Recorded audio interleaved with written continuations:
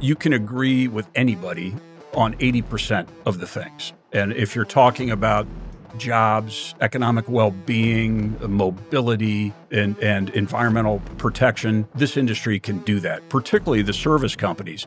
Innovation, technology, thinking kind of outside the box. Your companies are already doing that. You're already providing the equipment for, I'll call it the energy futures, right? The renewables, the things that a potential Biden administration is going to look at.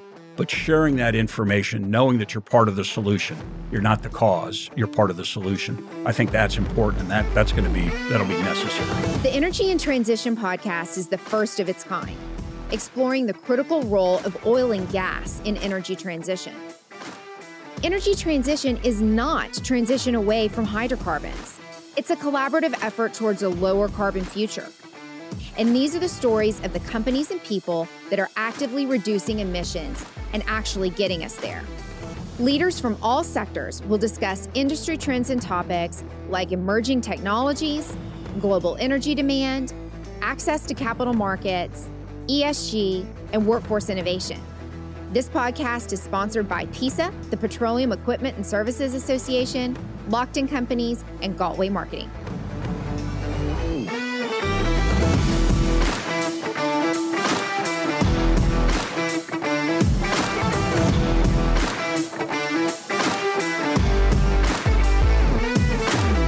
Hi, it's Leslie Beyer. Welcome back to the Energy and Transition podcast.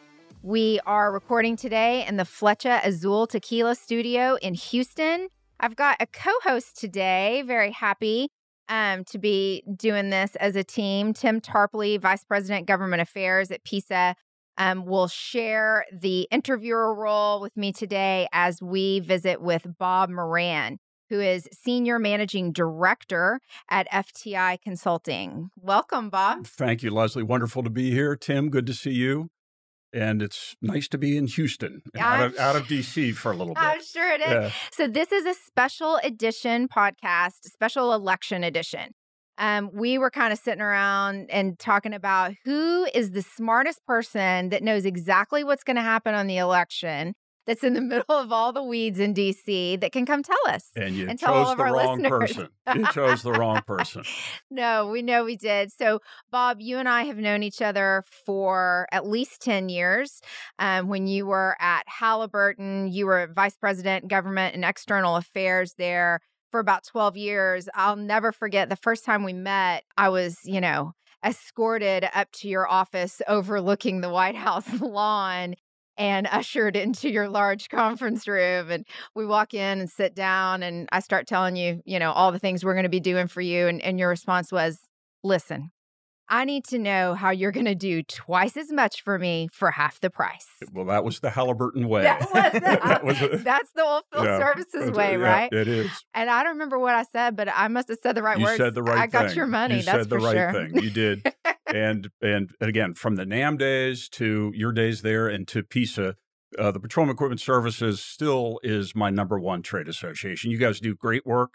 I'm seeing everything that you're doing on the web, all your social media, everything you're doing is STEM education, diversity and inclusion. I applaud you. I think the industry should too. Well, the great work you guys are doing. That is so kind of you to say. And it means a lot coming from you because you are truly one of the only, and certainly the one that kind of paved the way in DC, the full-time lobbyist for oilfield services. For a long time, Halliburton was the only company that really had that flag flying in DC. And you were the guy that all the operators went to on issues that they cared about, that they wanted the service providers to be behind.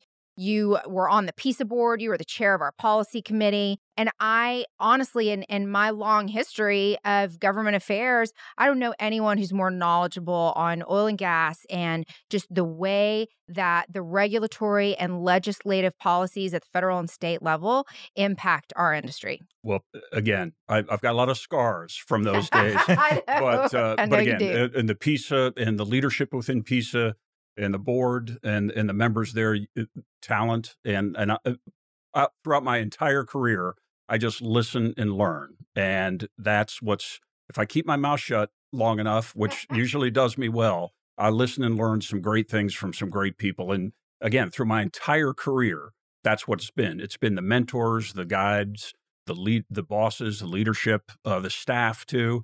I've been lucky and just working with some phenomenal people, including both of you. Well, you're sweet to say that. I know every time I walk into a room on Capitol Hill and we're up at the Capitol, we're visiting with members of Congress, you're just walking the halls and people will stop and they're like, oh, hey, that's Bob Moran. Hey, Bob, how's it going? You got to be a friend of Bob's in D.C. And you started, I know, at NOIA and API. You understand the trade association world. And then all your tenure at Halliburton, and then now you're at FTI, and you're overseeing in the Strategic Communications Office a lot of regulatory legislative policy. Can you tell us a little bit about that? Sure. And by way of background, for FTI, it's a global business advisory firm. And so we're in 84 countries. We've got 5,800 people around the globe, but we work within, and we help our clients deal with managed change, manage risk, deal with conflicts, and then positioning and messaging. And one thing that we're seeing is, or where kind of we reside, is that nexus between commercial markets, capital markets, arbitration, courts, litigation, and the ever-present world of politics. And so that's where FTI is. What I do is I manage our government affairs practice. I co-chair it. Bud Kramer, a former member of Congress from Alabama, and I co-chair our government affairs practice. Well, those are all the things that we really work to focus on this podcast, particularly this energy and transition. And you know it's new. You're our fourth guest, our first special edition guest. So there you go. But we do try to touch on that intersection, everything in capital markets, how that affects us, certainly policy, and then the industry in general. So, Tim, you want to hop in and we'll kind of get started on some of our initial questions. I know let me just add one thing though too on this meeting, and thank you again. This will be Bob Moran's views. I'm not speaking on behalf of FTI because I always fear if they hear me say something, then that'll be it, and then I really have to retire. So I just wanted to let you guys know that. That was your verbal disclaimer. Yeah, that's right. We don't see on the lawyers give me a couple pages. Exactly. I just want you to know. No, we'd much rather hear unvarnished Bob Moran than anything else, and I know our listeners would. That's for sure. So we'll go ahead and get started. Tim, what was kind of the top things on your mind? Great. Well, welcome, Bob. Good to see you down here in Houston, down in God's country. Yeah.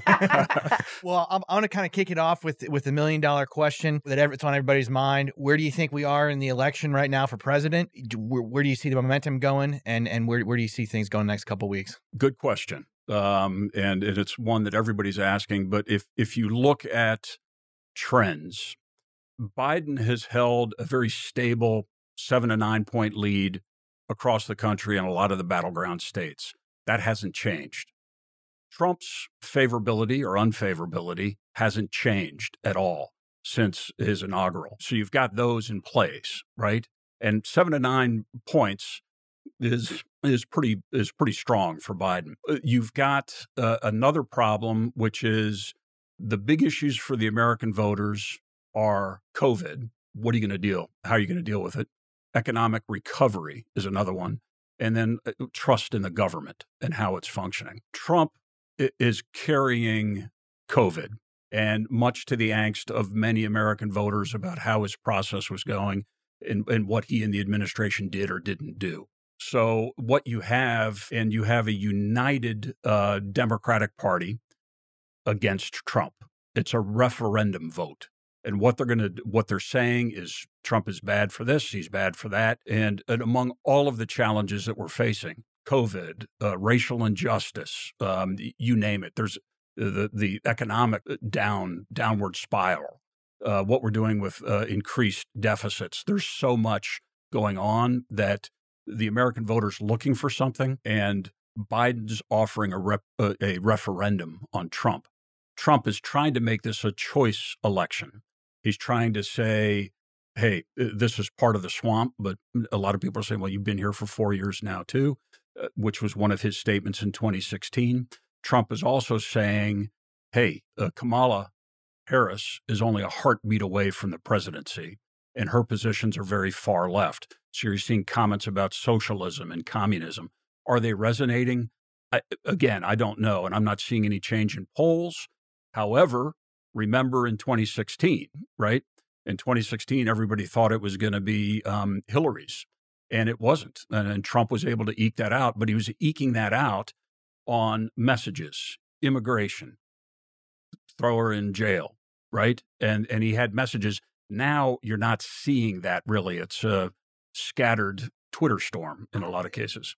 I was going to say, I've noticed too that Biden's polling higher than Clinton was in some cases with a larger spread than like 12 to 14 points in the 2016 election. So it seems like he's really doing much better than she was at this time. You've got this again, a cohesive Democratic unity in the party, and they're going out and registering voters, and that is a phenomenal. I mean, we're having more registration than ever before. The turnout could be enormous. I mean, even back in the D.C., Virginia area, the lines for early voting are stretching a long way. Here even in Texas too. Yeah, even with social distancing, there's a lot. So, I mean, you're seeing this enthusiasm by the American public to vote, and also we're talking about mail-in ballots, which is something completely new, and put that into the gumbo too to mix this around. So.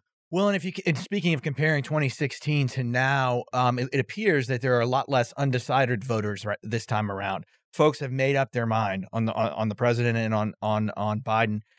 Do you think there's still a big enough percentage out there of undecideds to really sway anything? Is the next debate going to matter? And I think there's always another October surprise, right?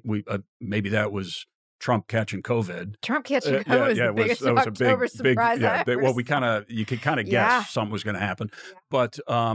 But I do think the other big challenge that could be, I mean, you talked about undecideds. I saw an interesting poll, and I got my notes, and I can't remember where it came from, but I'll let you know. And it was a phone poll on Republican, independents, and Democrats, those that were hesitant to share information over the poll. So, I mean, you'd always hear about a closet Republican voters or whatever. And the numbers, if I recall this correctly, the numbers were about 12% of the Republicans were saying that. Basically, about 5 or 6% of the Democrats were saying they're hesitant to talk and share publicly. But the independents were at 11%. So there is an avenue for Trump to win. He could still lose the general by 3 or 4, maybe 5 million, and he could still win this election. You just need 270. And if you play the calculus correct, there's a chance he could do it. The problem is the 6 states that he won. And those now you're seeing Biden lead by 7 to 9 points. That's why I think it'll be interesting. And again, getting to, maybe you're asking, but getting to, will we know by election night? Maybe not, but I don't think we're going to wait until January in a Supreme Court case anymore. I don't think that I don't is going to either. happen. Well, You mentioned 2 things that I tie together in my mind. First, the mail-in ballots. Let's talk about that and what impact, you think that has and how that ties specifically to Florida. So I know that, the spread is so tight in the battleground states. I know how narrowly the president won those, but it looks like it's just all coming down to Florida. Biden's spread seems to be, getting a little bit bigger there, but I know they're already counting their mail-in ballots, and I've heard that those will all be counted by at least 2 days after. And as goes Florida, I think conventional wisdom at this point is like, so goes the election. And I'm with you. And because I think in Florida, the mail-in ballots have to be in by election day. So it'll be much quicker. There won't be any hanging chads. There won't be any of that stuff that we've seen from way back when. That I sat there and guarded a ballot box in Florida those many years ago. And let's don't go through another hanging chad, pregnant chad. But you're seeing the town halls. You're seeing spending from both political parties is enormous in Florida, and trying to find. Because that number, you're right, was tight. It was like 1.2% or something like that Trump won by. And are you going to be able to get the Latin American vote? Are you going to be able to get, I mean, are you going to be able to get Miami? Are you going to be able to get the big cities? And that could be a struggle. And again, it comes down to choice versus referendum, right? And right now, I would give, and I think most of the polls are doing this too. The ones I listen and learn from are giving the nod to Biden. But with the upcoming presidential debate, there always could be a Biden moment that get, those people that haven't done their mail-in ballot yet, that are waiting, could say, Uncle Joe said this or Uncle Joe said that. So, I mean, you never know. You never know. And there may be enough undecideds in Florida, in some of these other battleground states to change it. Do you think the president, the general consensus is that first debate did not go his way. Do you think the president's going to reboot and come out strong in that second debate and could have a chance to pull something like that off? He's really got to. You had that debate problem, then you had COVID. Then, and meanwhile, the attacks are still going, even though they were polite, given he and the first lady were suffering from that. And it's all COVID. The attention is all on COVID, and the attention is all on there are families that lost loved ones in Florida that are going to be concerned about this. And I do think when you take the 200,000 plus people that have died in this country, that is going to be a heavy, it's the albatross that he's going to have to bear. Especially with that older population in Florida. Yeah. I mean, that's why it matters. Exactly. Well, Bob, let's switch gears to the Senate. As you know, the Republicans are playing more defense than the Democrats are on Senate seats. How do you see the Senate going at this point? Normally, the top of the ticket determines what's going to happen at the Senate level. And I'm worried about that because there are some great candidates, and there are some good challengers too. But a couple of them, Cory Gardner in Colorado, a Hillary state. He's going to have a tough one, just given Colorado is blue and getting bluer. And Hickenlooper has got name recognition. He's coming in there. That's going to be tough. I'm never counting Cory out because the guy runs a marvelous campaign, and just think the world of him. But that could be a loss as we talk about getting to 4. Martha McSally in Arizona is also facing a rough time. Again, that was a Trump state, but it's turning and edging blue, given again that kind of that baseline Biden level. And so I think that's going to be another tough one. And then we've got challenges in Georgia. Purdue has got a rough race. And again, there's a ton of money going in against these. Daines in Montana up against Governor Bullock is having a rough. That's going to be a rough race too, and you won't know until the end of it. Lindsey Graham, Lindsey Graham again and that's interesting too because again, right now he's got the gavel on the Supreme Court nomination. Will that energize the evangelical voters within his state to come out and say, hey, Lindsey, we want you? Or the money that's coming in from the party and from others that's coming into his opponent could be a problem. And actually, I saw that the 36 hours after Trump nominated nominated Barrett, that the Act Blue, the Democratic money machine, generated over $100 million in 36 hours. In 36 hours. 36 hours. And with all of this money going, and again, Biden and everybody wants to make, we need to deal with campaign finance, but with all of this money going, you're going to have a lot of freshman members, either in the Senate or the House, that got pockets full of money. So that also changes the dynamic too. So, but I right now, if you had to, and again, I'm from the experts that I read and see that this is their job to look at polls and things. It certainly sounds like there is a chance that Schumer could have, the leadership role. And with that, there's a series of other trials and travails that industry may face and or the business community face. I definitely want to talk about those, how you see that potentially playing out. Tim was mentioning something today at lunch, a Super Chicken. We were glad to get over there. They only got a few days left. Give them a good old plug. But, you were mentioning something interesting about Cornyn in Texas and how his polling looks different than the president's. Well, we as we sit here in Texas, Senator Cornyn looks like he's got about an 8 or 9 point lead, which is comfortable.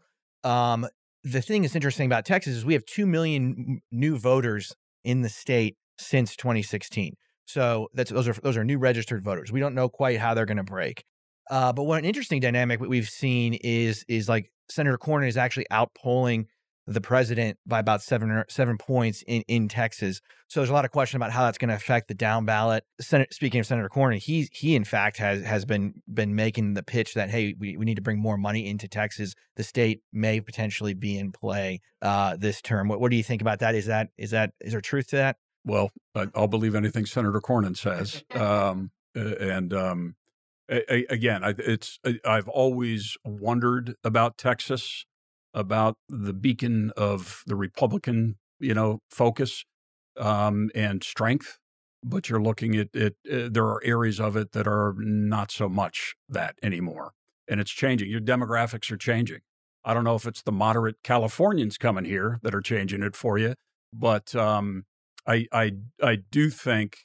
This election, just like 2016, was a gut check election for the Democrats. What are we doing? What are we doing wrong? I think the Republicans, right now, you've got a lot of Republican senators that are distancing themselves from Trump. On maybe it's a stimulus package, maybe it's whatever, but they're kind of distancing themselves, which is a different feel. I mean, it's not jumping off the Titanic at any means, but there's a different feel for that. And I do think the Republicans will need to look, whether it's Trump 2.0, which it may be, or if it's Biden 1, the Republicans are going to need to look at where's our party, where's it going, what are we doing about diversity within the party, right?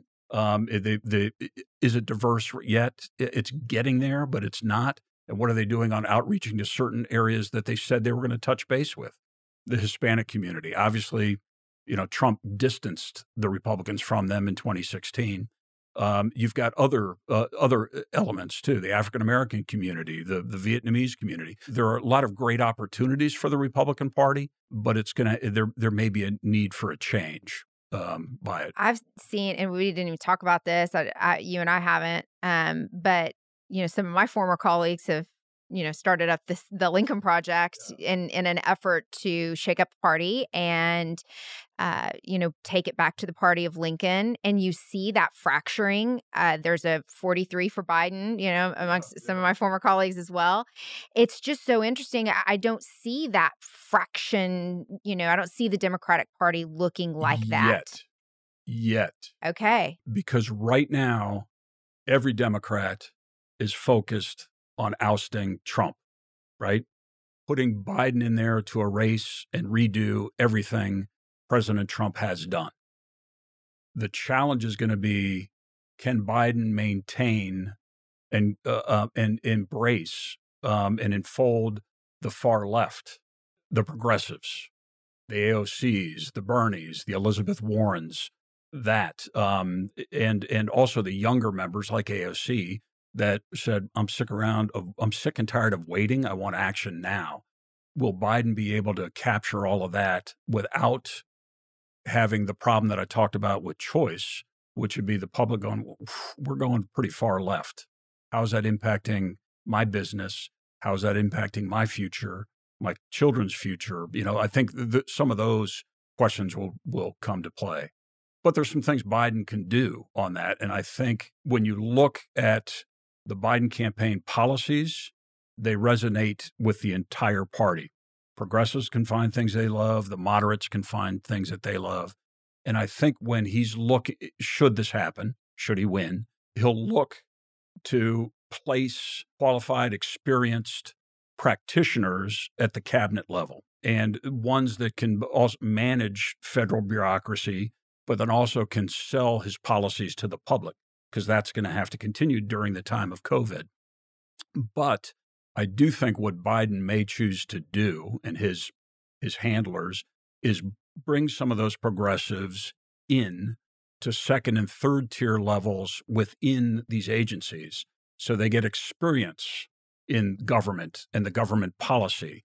Because, I mean, and Democratic colleagues will yell at me, but I don't think Obama really did a lot of good about building bench strength for their. That is such an interesting point on bench strength. I mean, and a lot of that has to do with the transition team. I like to think that the Bush 43, that was an amazing transition team. We got everybody slotted in real fast. There are still slots that were never filled in the current administration, and people talk about how fast a potential Biden administration transition team would jam that in. And I didn't think about the strength of the bench. Yeah, you're right. Because 47 years or plus in D.C., knowing how it works and having that core group around him. And you're right. Trump, there was a struggle on personnel, and in transition, there was a New York team and there was a D.C. team, and the two were at odds often. But you're right. I think with Biden,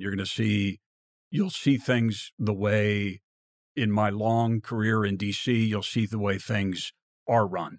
But I do think he could build bench strength and embrace and bring in the progressives into his administration. He'll need to do that. Otherwise, they'll be on the outside and they'll start throwing rocks after the honeymoon is over. Well, Bob, this is a question that obviously important to our industry. We talked about Biden trying to hold off the progressive wing of his party. Certainly he picked Harris, which was probably meant to do a bit of that. Do you think he's going to have to make some concessions to the progressive ring with the Secretary of EPA, Interior? Is he going to have to put some progressives in there? And obviously that could affect our industry quite a bit. Yeah, and again, I still think and I'll call them the ultra progressives and the far left. A couple of things that are going on right now. Any name that's being circulated within or amongst the campaign about potential at EPA or Interior or Energy, I'll call it the progressives are doing a swift boat campaign and cutting everybody off at the knees that has any association with business, any touch of energy, particularly the fossil industry. So I think you're seeing that. They just want true, it doesn't sound right, but true believers there.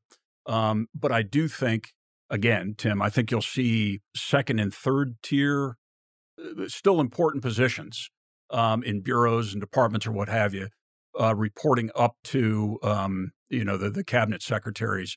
But a transition president, which Biden said he is, he's built a bench strength.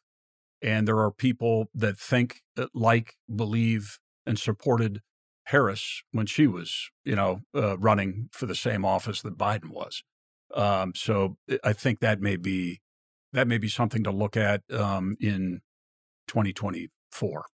So we'll talk about what a Trump 2.0 administration would mean for our industry specifically. But what does the hypothetical, and we know, we've discussed who's going to be leading those cabinet positions, but what are the specific kind of regulatory and legislative things that we will see, that we will face in oil and gas in a potential Biden administration? And I think the first thing you'll see, as I mentioned it earlier, is erasing all of the Trump regulations. So much as Trump tried to undo and reform Obama oil and gas and environmental regulations, Biden will do the same to all of Trump's regulations. So you're also seeing him say things like increased methane emission regulation on new and existing oil and gas activity. So you're going to see a crunch down on that. You're likely going to see, while he says he's against, he says he's not going to stop fracking, right? That's what his campaign, and that's what all the debate in Pennsylvania is going back and forth on. But what he does says is no new federal leasing. And again, most of the leasing, and we remember when the shale revolution came around, when we first met, that was all on state or private lands. But it is a precedent. It starts moving things the different way. And with that, even if you're doing other leases, I can see um, permit requirements, looking at everything around the life cycle. So climate change related matters. Environmental justice is going to come out, and that's a key theme. So what's happening with oil and gas development in local communities, and the screw will be tightened there. Royalty rates, those are going to go up. So you can see call it death by 1,000 cuts, but you can see a number of regulations that industry has tried to work with previous administrations on, tried to find some common ground, and this is why it's will there be any moderates left on the Hill? Try to find some common ground, and you may not be able to do that now because the attention, the love will be given to clean energy, because his campaign pledge is 100% clean energy by 2050. So that will get priority. Oil and gas will be a second thought. I don't see how, in this transition period to that energy, how he can stop the Central and Western Gulf development just because of the money, because of the jobs. I just don't see him stopping that. I can't see him reining down, other than methane emissions and maybe water discharge on the Permian, because of the jobs and because of the dollars that it reigns true to local community. New Mexico without federal leasing it'll be a dead city. I mean, there's opportunity. I'm not saying that for anybody in New Mexico, but their state budget is reliant upon oil and gas revenues, and they know it. Yeah, I mean, they're going to have it'll be a trial. And there's been some analysis done. API has done a great analysis on what federal leasing and or a ban on hydraulic fracturing would mean. And this is the supply chain. You guys know better than everything else. The operator, the service company, and every item down along that supply chain will be impacted if federal leasing is stopped. Biden's also said, hell no to ANWR, so he'll look to make that a permanent exclusion. What he may or may not do on the Trump OCS moratoria, he could make that permanent again. And if the Senate does flip, you could see that happen quickly. So again, those are some things that would impact industry. And I didn't get to taxes yet, but let me mention that. Those are some things that would impact industry and also throw a bone to the progressives, right? The progressives dislike the fossil community almost as much as they dislike Trump, basically, in some cases. And I hope I'm not getting listeners upset when I'm saying that. I think they're aware. Yeah, but and then taxes is another one. You're going to see the corporate tax rate change. You're going to see this started under Obama, but he could never really get it done because of, at the time, the Republicans held the House. But that was remove fossil fuel subsidies through agreements through the G20. He's already that's a commitment to do that. And he's going to use the money from the patch to pay for everything else to avoid, he's also got to deal with a huge deficit due to COVID. Plus, you've got to have other recovery packages that are coming out. So, and again, if it is Biden or if it's Trump, they both are going to have a very difficult 2021 because you're going to have to deal with everything that's hit us in 2020.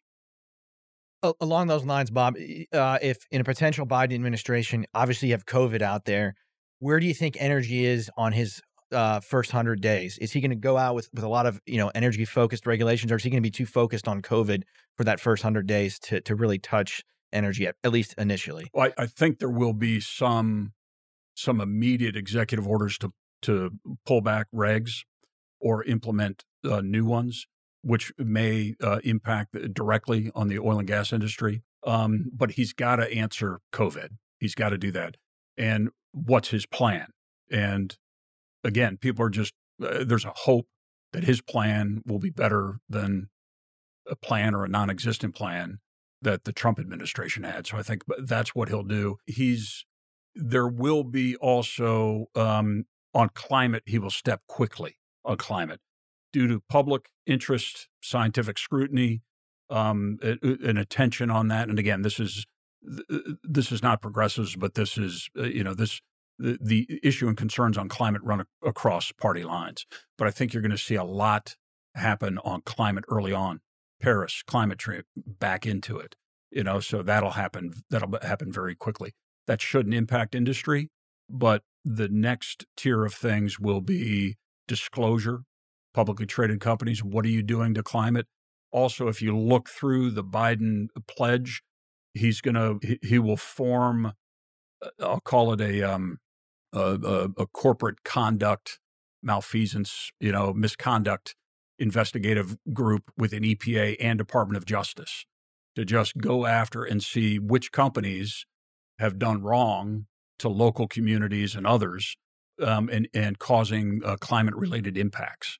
So I think that's going to happen too. So I could see quite a bit coming that may not be directly focused at industry, but it will get there to industry. And I think a lot of that too is coming regardless.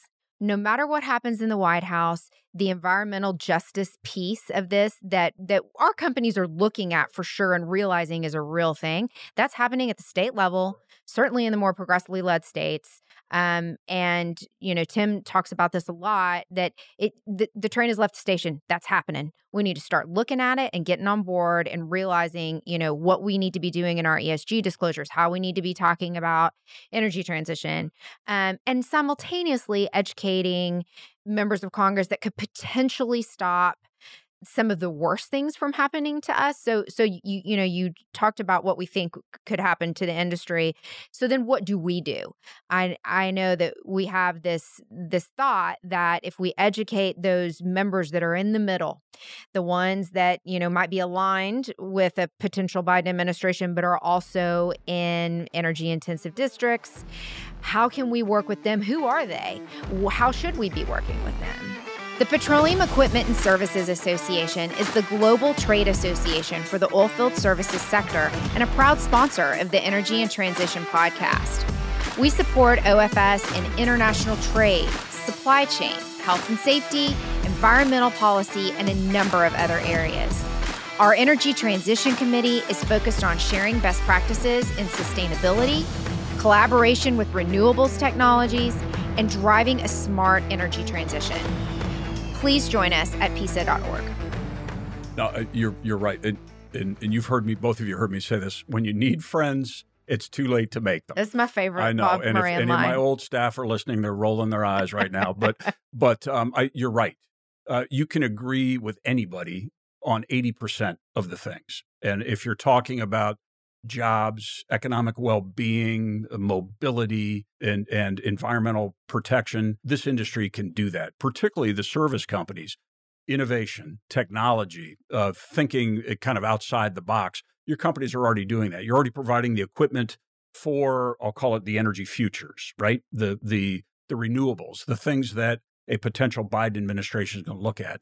But sharing that information, knowing that you're part of the solution, you're not the cause, you're part of the solution. I think that's important, and that'll be necessary. Absolutely. And I feel like, we're trying to use the PISA megaphone to say, hey, look at OFS, look at us. We are part of the solution. You want to reduce emissions, reduce carbon footprint. We're developing that technology and shouldn't be cut out of the game.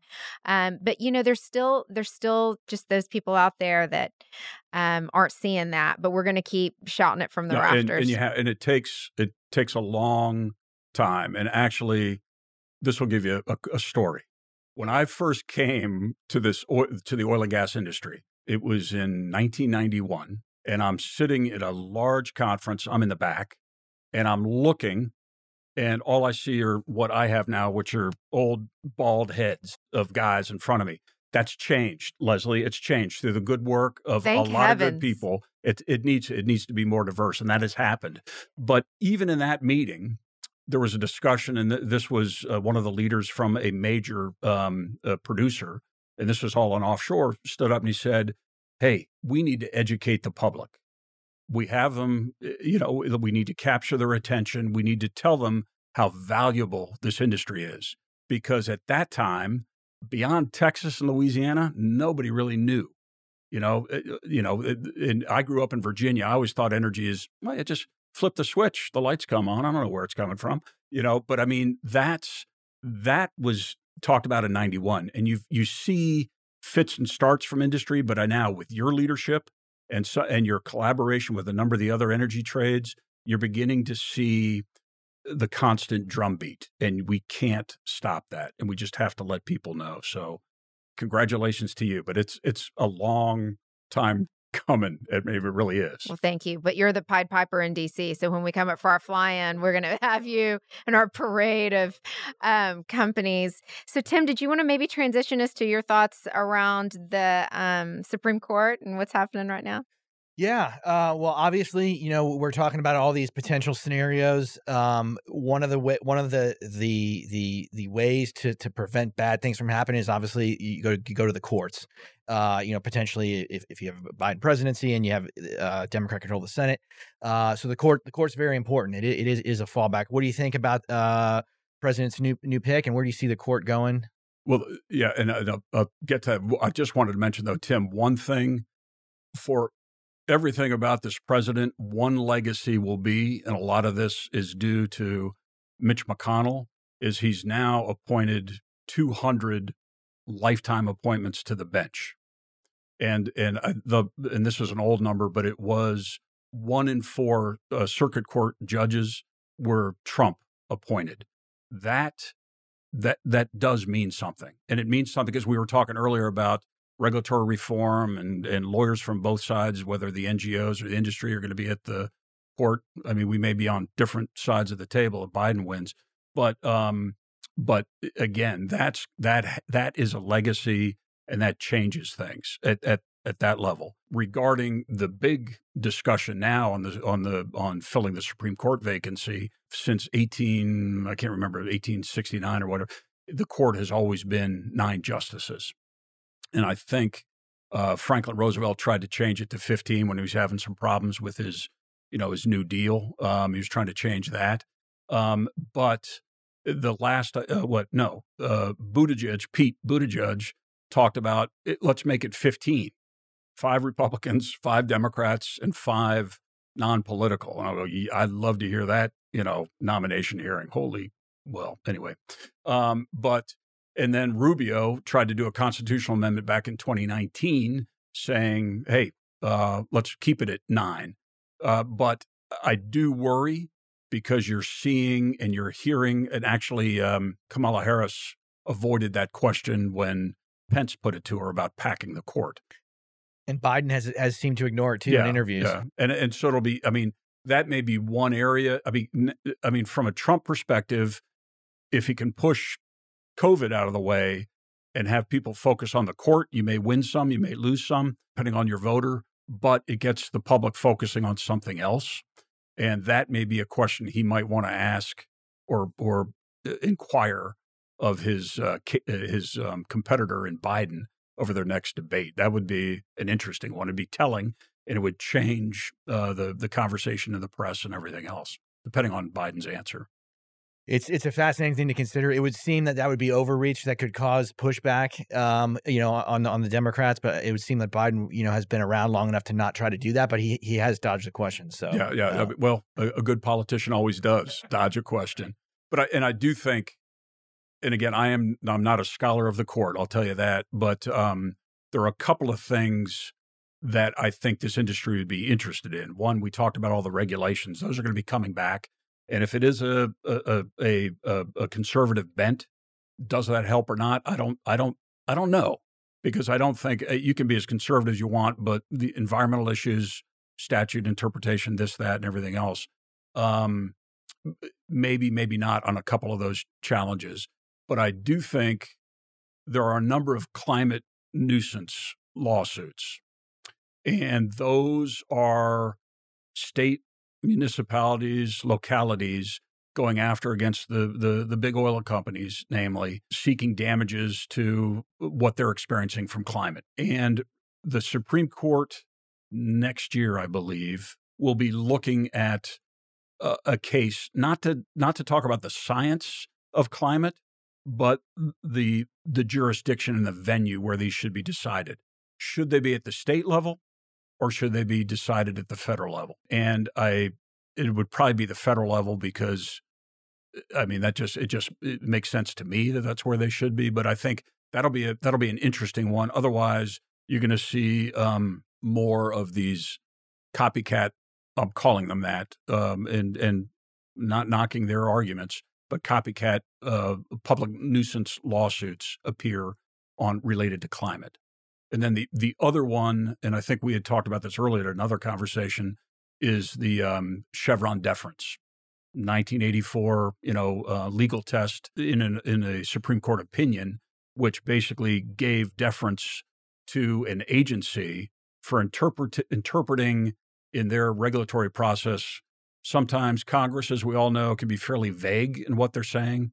So that could change too. And I know that has been an objective from a number within the business community and others for a number of reasons. That could happen. So, that's the one great thing about this time where we're living in. There's all of these these possible scenarios. So it's a good drinking game. What's the possible scenario in the drinking game for the next debate, that there's a fly that shows up or something else? I mean, we are supposed to be like full-time practitioners of public policy. We're watching the debate, and I remember the Twitter sphere is blowing up. We're texting each other. It's all on the fly. Oh, yeah, no, it's too funny. I mean, what else could happen? It's too like... funny. Yeah, because if you ask anybody what either of them were saying when the fly, knows. no one's know. It's all just focused. We're just staring right at the fly. Yeah. So, it tells you how in tune the public is. Yeah. Speaking of scenarios, Bob, I have to ask you this. Let's say the president's reelected, he ekes it by first 100 days of Trump's second term. Where do you think is coming down the pike there? In that scenario, is the Senate Democrat or Republican? Let's say the Senate stays Republican. Then Trump 2.0 and his officials will be every day making a pilgrimage to the House Oversight and Investigative Committees to defend Trump 1.0. And I can see that happening again. And if Trump wins, the Democratic Party is in disarray. I was going to use another word there, but they are in, and there'll be finger pointing, blame game. And actually, if Trump wins, I would anticipate the old guard gets booted. And then you see the younger team that we were talking about, Ryan and others that were trying to run against Pelosi way back when, they start flexing their muscle. They start moving. And friction that we had talked about that Biden is trying to unify if he wins. But that friction would rip apart the Democrats if Trump wins. And he would love it, and he would tweet about it and everything else. But I think the other thing Trump will do is, as far as, he's got to do an economic COVID recovery. I would think much the same that Biden would do. Trump would try to polish off. We remember he was talking about an infrastructure bill, but it never really gelled, basically. But I could see he and his team trying to do that, because that's jobs. That's development. It's American products. All of it. So I could see Trump trying to do something on infrastructure. And again, it's the one thing about President Trump. It's a disruptive administration, and I see that in a good term. Just like shale gas development was disruptive, and it changed things. So I've tried to give up predicting what Trump will do. There's a couple of things where you like I just mentioned, where I think he would do it. But a lot of the things you're going to see the same play, like the China issue and tariffs and protecting American business and American manufacturing. You'll still see that play out. Do you think he doubles down on China tariffs? Well, yeah. Given TikTok and this, that, and everything else, and Huawei, and you're going to see more of that come out. But at the same time, he can attack those. But what's he going to do to encourage growth and investment here in competing U.S. technologies? that's the point, is what then happens, because that has been so incredibly disruptive to our global supply chain in this industry. You see, more, I guess, at this point, moving to Mexico. What do you have to say right now about USMCA? Does that stick around? Like, what does that look like? Yeah, I think it would. I think it would. But again, it's still, there are some companies that they think they got what they needed, but with you're dealing with AMLO down there are problems for this industry with AMLO, right? Or I'm not in the industry anymore, but there's problems with your industry. You're always part of this industry, Bob. But we're mean, not ever letting you go. Yeah, and it's the same uncertainty and disruption, right? And a little bit of political chaos. But I think the tariffs stay. And you guys are familiar for what you're doing with the piece of membership. But the constant treadmill, talking and looking at waivers, looking at opportunities. How long are they in place? Can you keep them in place? And that, again, the supply chain impacts on that can be huge. They are huge. We hadn't even mentioned it on the podcast before, but I'm going to plug us.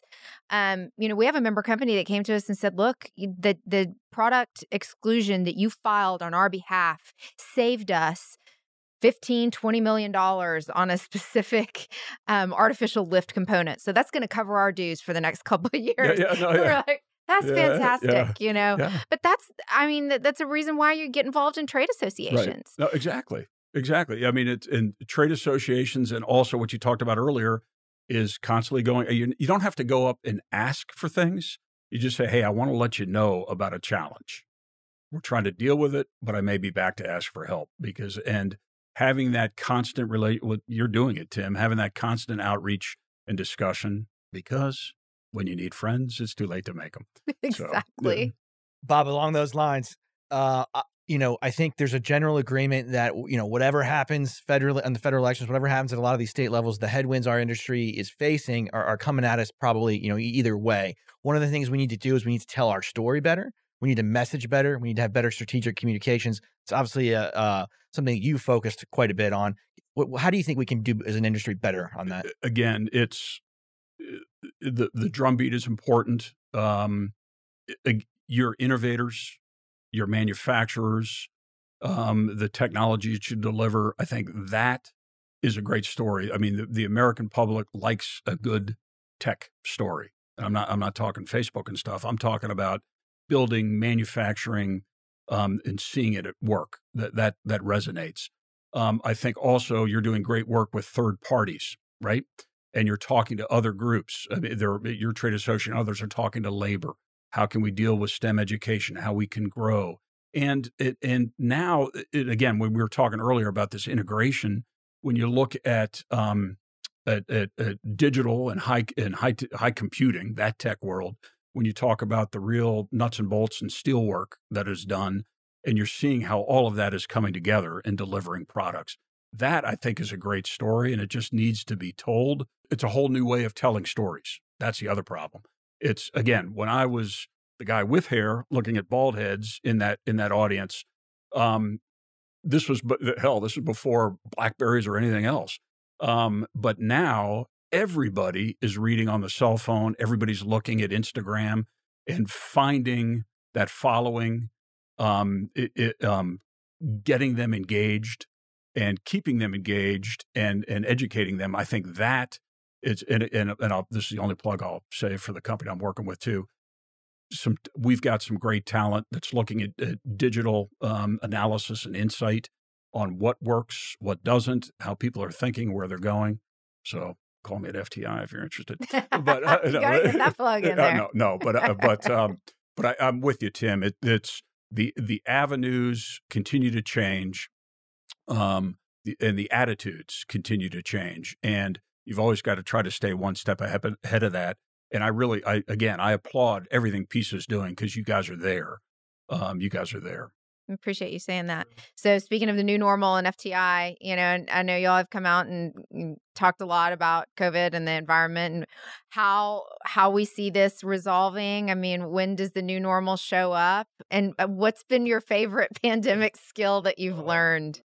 I have some I can share and some I can't share. I know. Well, that's, my daughter, again, I have no hair, but my daughter gives me a nice haircut. I just want to point that out. And Leslie, the new normal is certainly going to be a hell of a lot different from the old normal. We're never going back to the way we were, are we? I can't imagine. It's people are everybody's going to Amazon buying a nice office chair, rather than sitting on a dining room chair, for home. But working from home, connecting through Zoom, Meeting Place.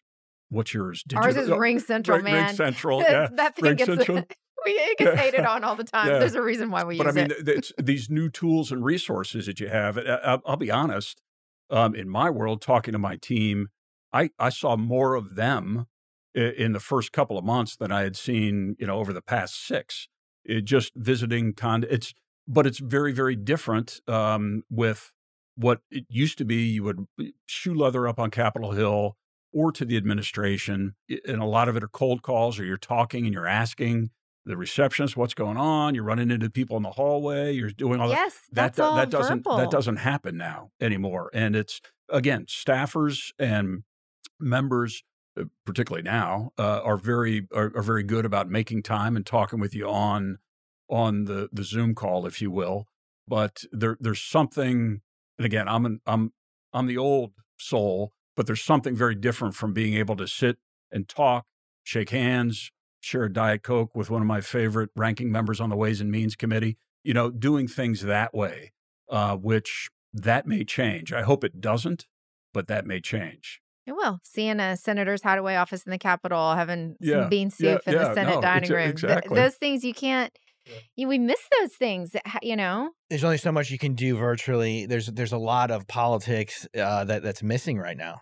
I mean, and it's true when we've all been there, when you're in a room with staff and they're asking you to come in to talk about a particular issue, concern, whatever it's going to be, there's something that you can get from that whole table. Body language, everybody looking at their BlackBerry on something else, or I'm sorry, iPhone on something else. I'm talking old, but again, you do miss that. You do, or I miss that, BlackBerry was the technology of choice when I was in DC, obviously. I mean, the BlackBerry is like a Jeep. I mean, it keeps on ticking. You can do anything. That keyboard, I loved that BlackBerry. I had one of the last, on Capitol Hill, one of the last working BlackBerries. They actually emailed me and said, "Sir, we're turning the system off. You have to replace your BlackBerry." It was just, "Dear Tim." Oh my gosh. No, but and more changes are coming too. I hope, and knock on wood, regarding the new normal, I hope that we look at this as we all are family and we're taking care of each other. We're staying 6 feet apart.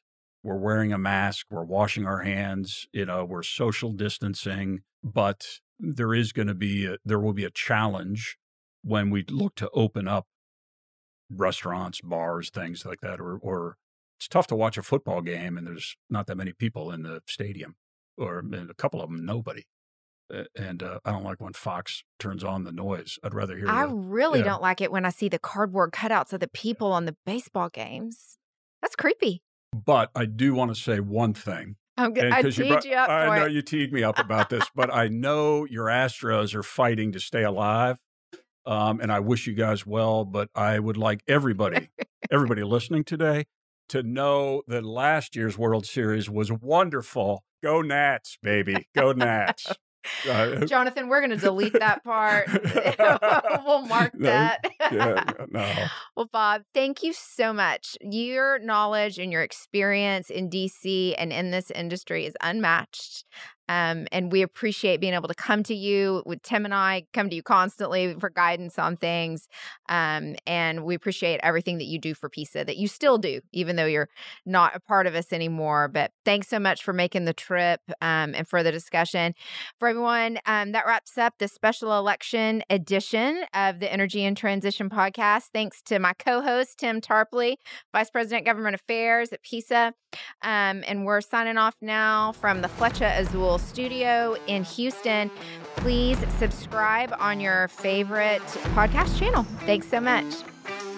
Thanks for joining us on another great episode of the Energy and Transition podcast. Please make sure you subscribe on your favorite podcast platform and leave us a review. It's the best way to support the podcast and to grow our community.